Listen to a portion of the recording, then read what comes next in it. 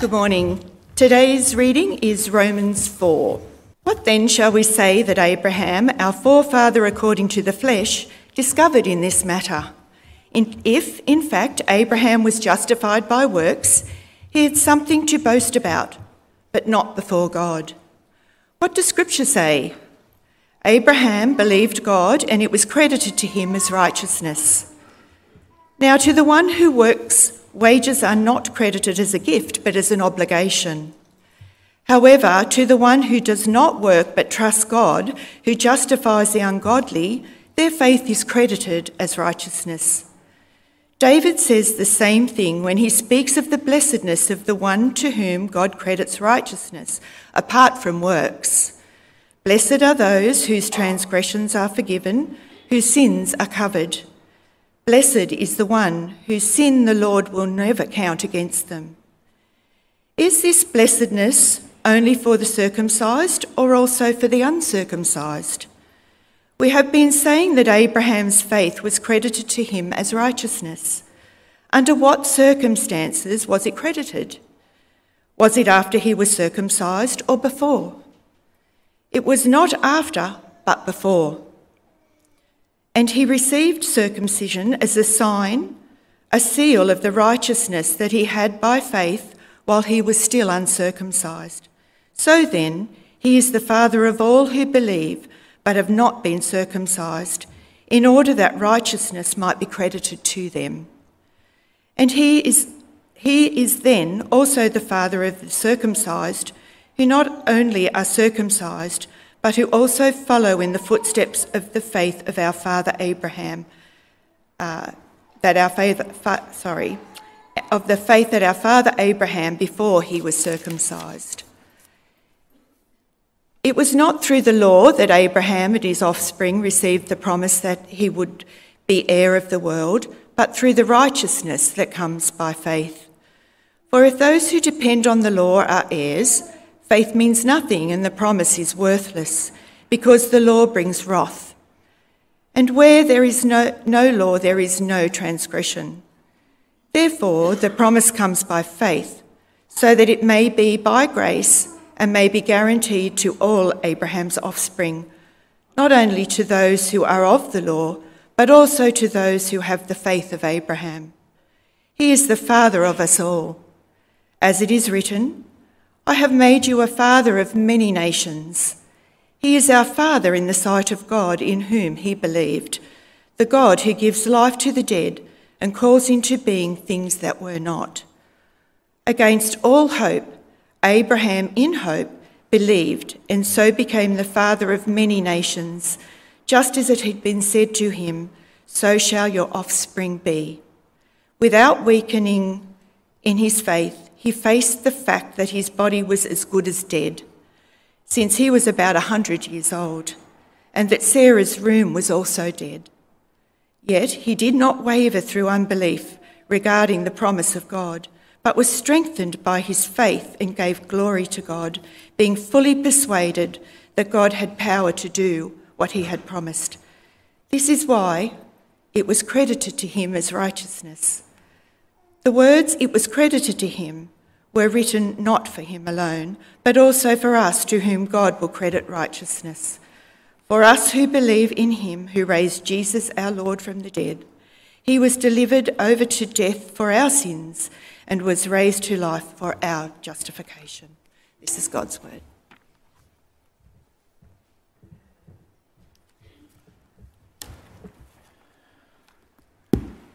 Thanks, Lorraine. I just want to say thanks to Greg. Jesse McLaughlin and myself are part of the board for the Peakhurst Area Scripture. And I'm really impressed, Greg, that you obviously connect well with young people. You weren't wearing a jumper.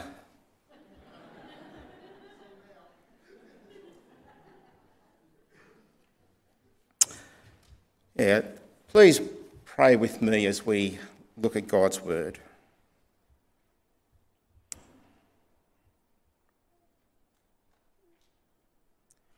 Our Father, we thank you for grace, and yet we confess that we can know it so well and yet still try and earn your approval. We pray that your word would speak to our very being this morning, reminding us that it is by grace alone, through trusting you alone. Please speak into our lives and help us to find rest in Christ alone. Amen. I don't know about you, but I don't see myself as being self-righteous. In fact, if someone came along and said to me, "You're self-righteous," I think I'd probably be hurt. In fact, I feel as though I'm probably the opposite of that. I'm caring and compassionate. But over the last 6 or 7 months, I realised that I am actually very self-righteous. I stand in a line at Coles or Woolworths, and I stand in the line where there's 15 items or less, and if the line is not moving quick enough, I find that my eyes are going to count the number of items of the people in front of me. And if one of them has 15 or more than 15, there's this internal anger within me. Why don't they get in another line? I complain because I would never do that. And the temptation for me to think that I am better because I keep the rules. And the way that I see things is right. I mean, I have lots of good reasons for wanting the line to move quickly. I may have to go and visit somebody. I may have to take food to somebody. I may need to take someone to the hospital. All good things. But I feel self-righteous when I think my situation and my needs are more important than somebody else's. Romans chapter 4 is a chapter that I've read over many, many times. The reality is I probably skip over it because I haven't really understood it properly. I'm not 100% sure I have fully grasped it again this time, but I've got more of a handle on it, I think. The Apostle Paul wrote to a church where some Jews within the church, some Christian Jews, thought that they were more important because of their history, because of their practices and the promises God made to them. But Paul will show in this chapter that even such important things were a means of God's grace. And they were received by faith, and they were not because of the people's own righteousness. We saw a few weeks ago, probably the second week in the series, that Paul, the Apostle Paul, in Romans chapter 1, verse 16 to 17, said, "In the gospel, the righteousness of God is revealed, a righteousness that is by faith from first to last." The gospel is and always has been what God alone does by his grace. What God alone does to make people righteous. After speaking at the end of chapter 3 of the righteousness that is through faith in Christ alone, Paul anticipated, it seems, that he thought some Jews would raise some questions because of what he's been saying. Maybe they would ask if righteousness comes apart from the law, and often when Paul uses the word law, it's a word called Torah, which means instruction, and generally it means the first 5 books of the Bible. As Paul preaches something about grace, these Jews, Paul anticipates, will be asking, is this something new? And so Paul, in a sense, raises the question in verse 31, do we then nullify the law by this faith? Not at all. Rather, we uphold the law. And Paul shows that God's law, his instruction, a summary of which we know as the 10 Commandments, God's instruction is good. And in fact, It reveals that we don't keep the law.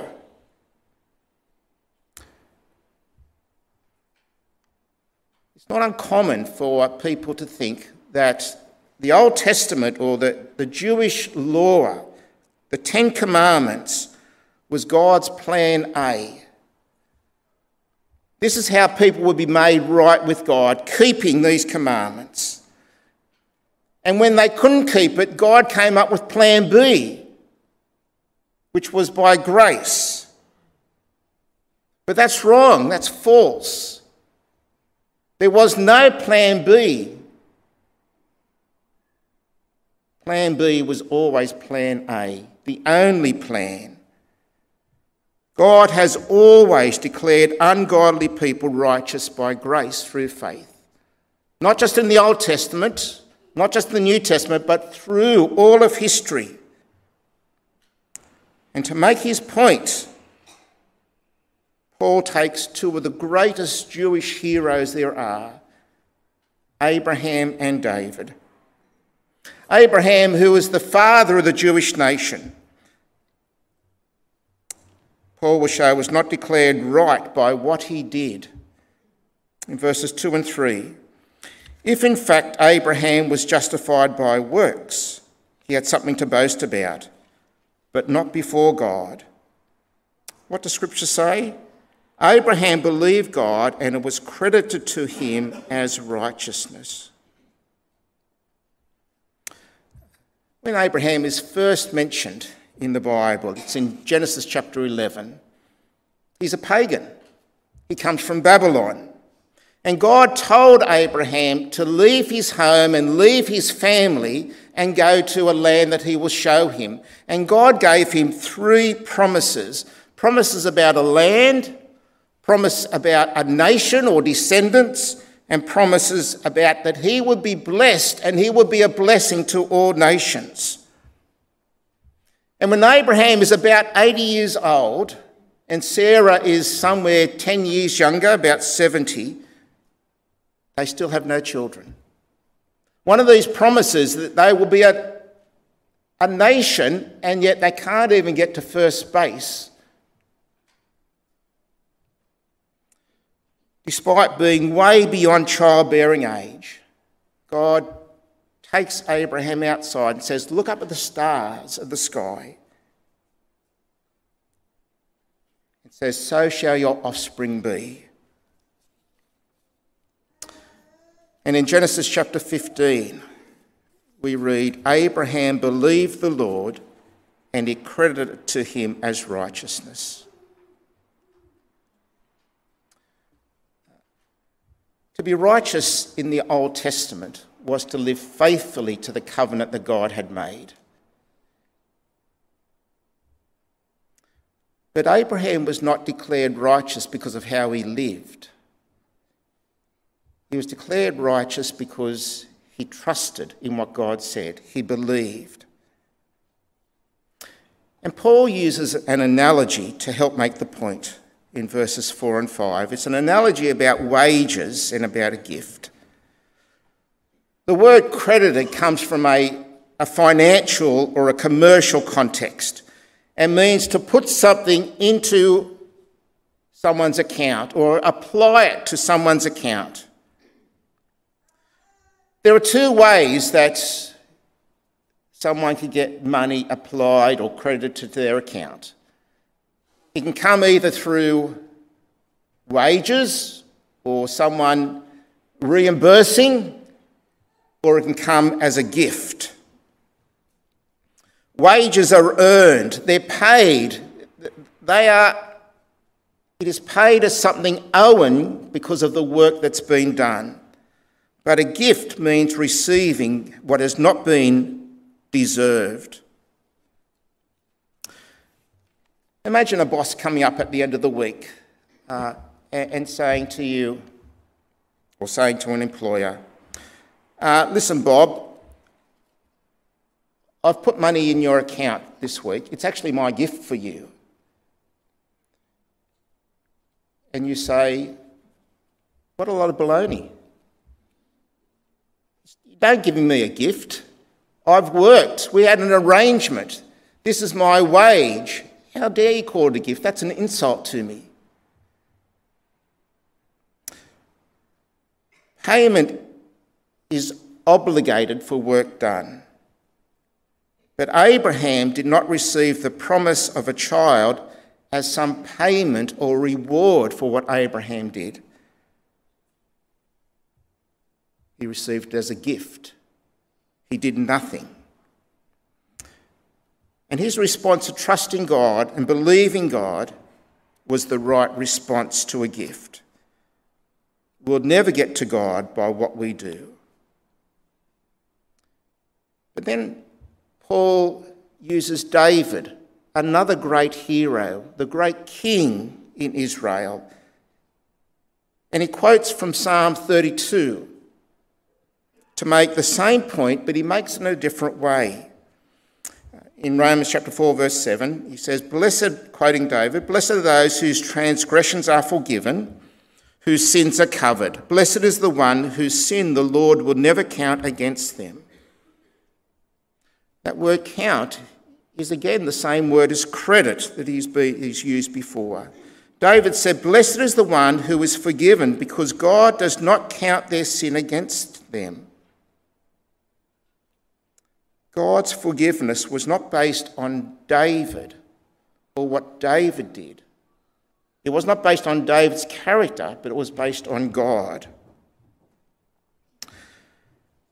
About 4 years ago, I guess it was, I had been down at Riverwood and I had arranged to meet someone towards Mascot. It was a pastoral visit. I was running late, and if you know Jarks Avenue in Riverwood, I was going up there.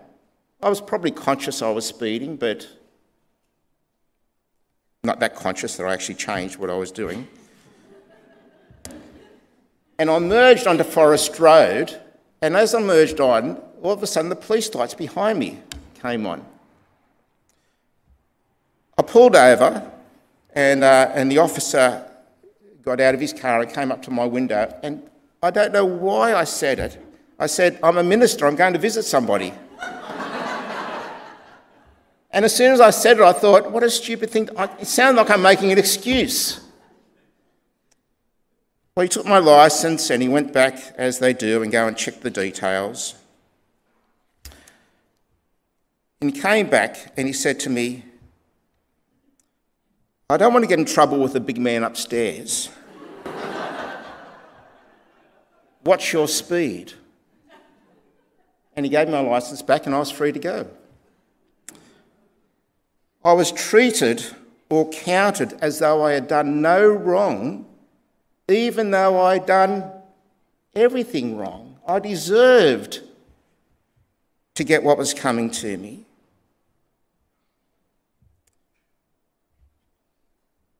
I was treated as though I'd done no wrong, which had nothing to do with me, but everything to do with the person who was in authority. God declares us righteous through giving us what we don't deserve, as we see with the example of Abraham. And in the same way, he declares us righteous by not giving what we do deserve, in the example of David. Paul goes on and talks about this momentous news is available to all people. And this is verses 9 to 12. "Is this blessedness only for the circumcised, or also for the uncircumcised? We've been saying that Abraham's faith was credited to him as righteousness. Under what circumstances was it credited? Was it after he was circumcised or before? It was not after, but before. And he received circumcision as a sign, a seal of the righteousness that he had by faith while he was still uncircumcised. So then, he is the father of all who believe but have not been circumcised, in order that righteousness might be credited to them. And he is then also the father of the circumcised, who not only are circumcised, but who also follow in the footsteps of the faith that our father Abraham had before he was circumcised. Paul shows that Abraham was declared righteous by God even before the command of circumcision was given. He was declared, we read that verse before, it comes in Genesis chapter 15, and the command for circumcision comes in Genesis chapter 17.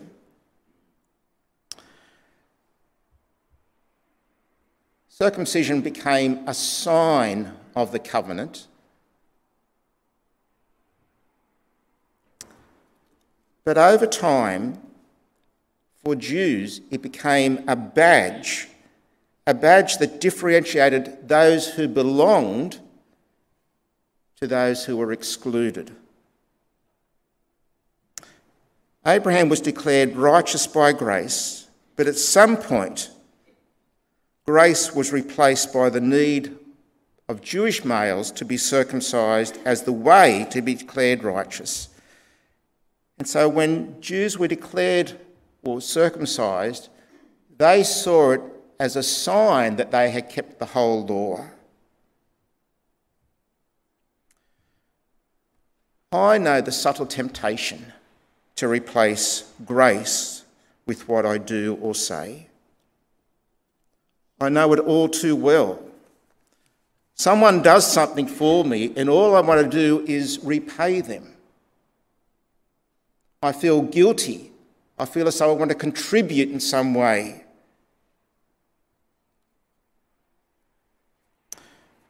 As Christians, it is so easy to want to perform for God. I'm made righteous by trusting in Jesus, plus making sure I read my Bible.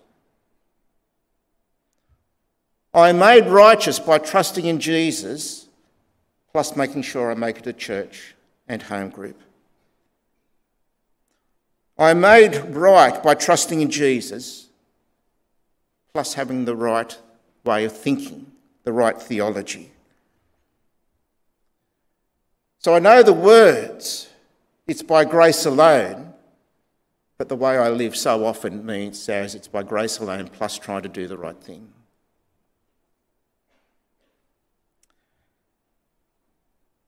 And the temptation then further is to think that others need to fit in with my agenda.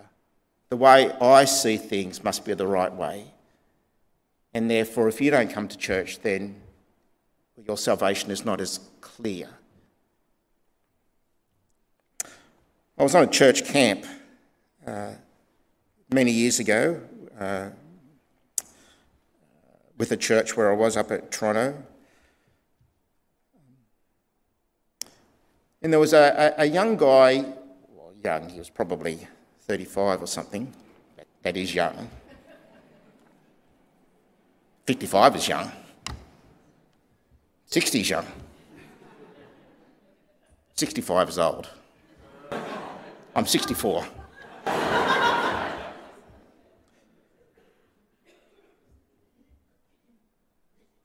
I was on a church camp at Toronto, and there was a guy, probably 30 or 35, who had recently become a Christian. He'd grown up in a Christian home, gone away, had lived a life far removed from God. But by God's grace, he'd been drawn back. He had lots of tattoos all over his body. And we were playing things outside, and one of the guys, an old guy at the church, came up to him and said, "Put your shirt on, that's offensive. It's offensive for other people." He put his shirt on and he left the camp and drove home. What one person thought was the way to relate to God is imposed on another person. Grace alone, plus not showing your tattoos. But that's not the gospel. The gospel is grace alone, through faith alone. Abraham trusted God and received the promise. Verse 13 we read, "It was not through the law that Abraham and his offspring received the promise that he would be heir of the world, but through the righteousness that comes by faith." Let me read that again. "It was not through the law that Abraham and his offspring received the promise that he would be the heir of the world, but through the righteousness that comes by faith." Do you see that? What a promise. Abraham and his offspring, in the context Paul's talking about both Jewish and non-Jewish followers of Jesus, Abraham and his offspring would inherit the world. Can you get your mind around that? Would inherit or rule the world. It's an outstanding promise. It's actually a Bible theme. Genesis chapter 1, toward verses 26, 28, God said, "Let us make humankind or mankind in our image, in our likeness, so they may rule over all creation." A day is coming when God's people will rule the world. That is the promise that God gave to Abraham. And that's the promise that Abraham believed. And so Paul, for example, in 1 Corinthians chapter 6, verse 2, can write, "Do you not know that the Lord's people will judge the world?"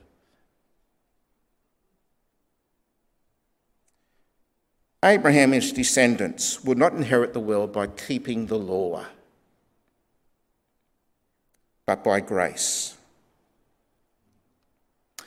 Now, if the promise was left to us, it would never be fulfilled. We could never live such a way that this promise would be fulfilled. It will only be fulfilled if God does it. Verses 16 to 17 says, "Therefore the promise comes by faith, so that it may be by grace and may be guaranteed to all Abraham's offspring, not only to those who are of the law, but also to those who have the faith of Abraham. He is the father of us all." He says, "may be guaranteed to Abraham's offspring." Offspring there is singular.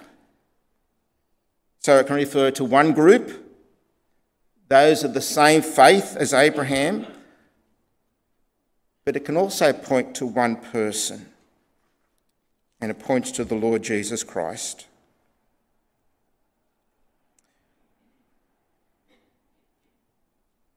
The Bible's theme is that there will be a new heaven and a new earth where God's people will joyfully rule and serve and worship God, for Christ guarantees the fulfilment of the promise. This is one of my confessions.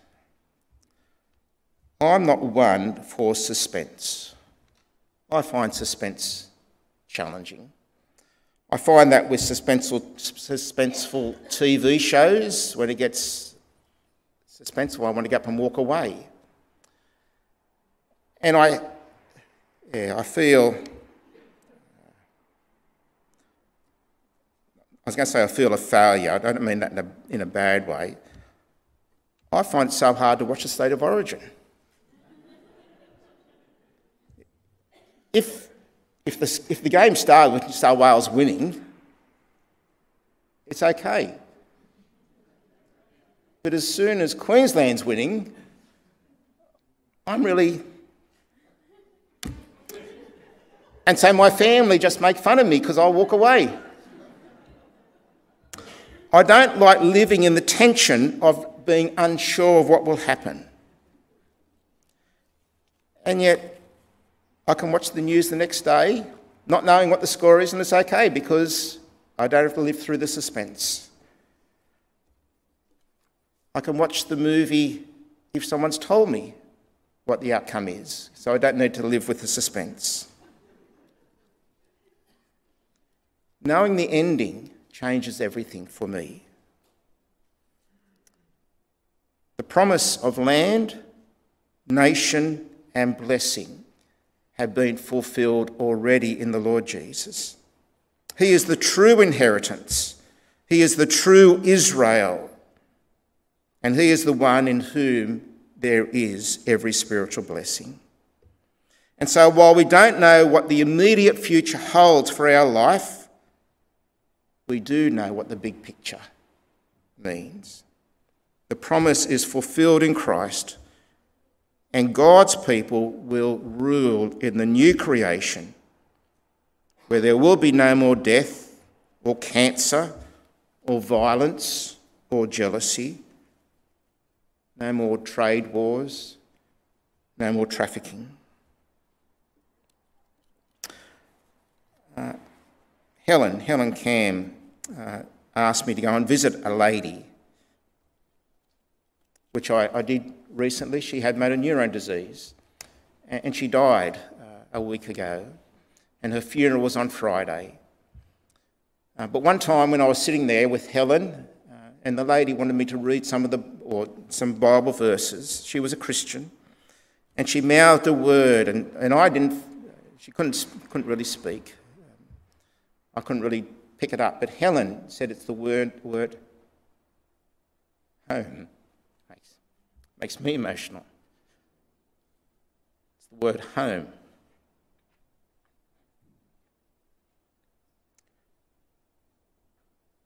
She realised there was a life more than this life,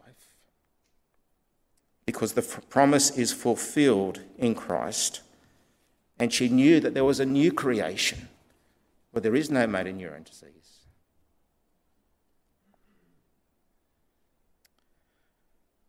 The promise of God means that the God of the promise will fulfill it.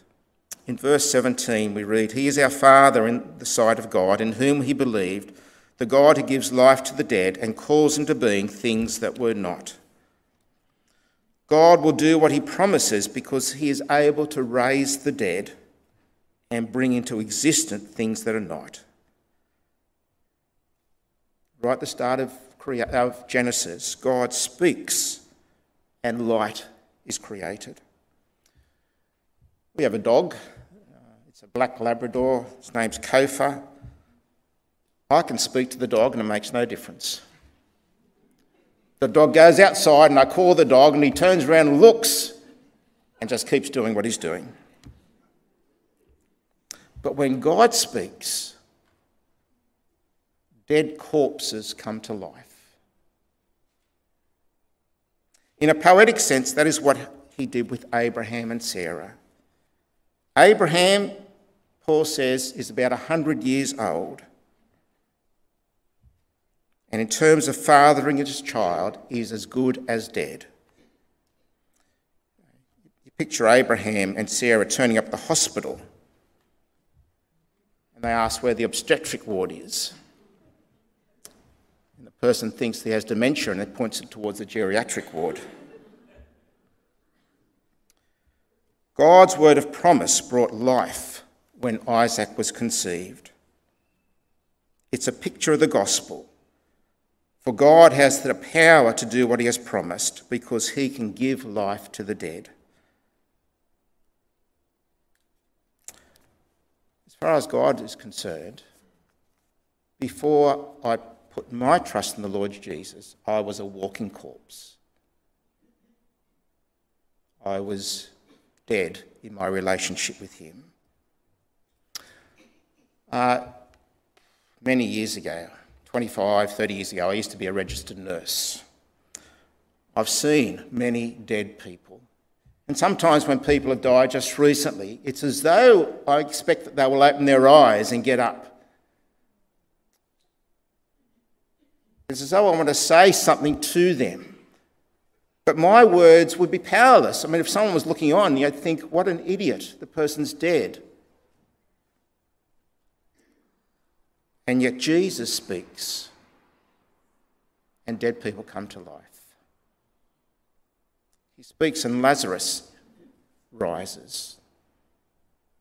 He speaks to Jairus, and Jairus' daughter rises. He speaks to the son of the widow of Nain, and he rises to life.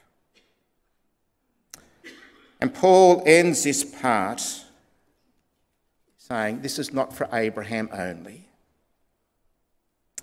The words that was credited to him were written not for him alone, but also for us, to whom God will credit righteousness. For us who believe in him who raised Jesus our Lord from the dead. He was delivered over to death for our sins and was raised to life for our justification. God calls us the same way today.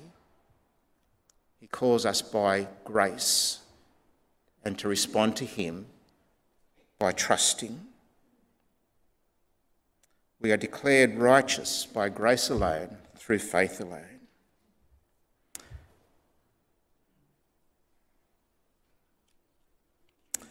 And yet everything without human nature wants to do things my way.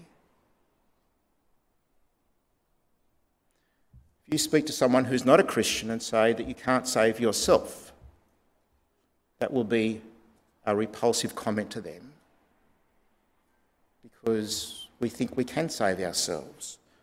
I can be good enough. The Jews, and I think one of Paul's points in this chapter is the Jews saw their history as a means for being righteous. All the blessings they had rather than God's grace. And we can be tempted at that also. And I know the temptation as I stand in the line of Coles and I want to count those items because I think my rules are sufficient.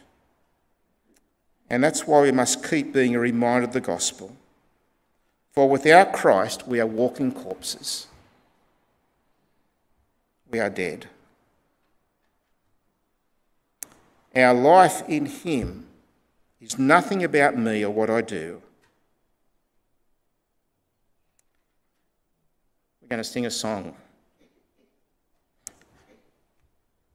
Nothing in my hands I bring, simply to the cross I cling. Please, I'm going to pray and ask that God uses his word to invest into our hearts.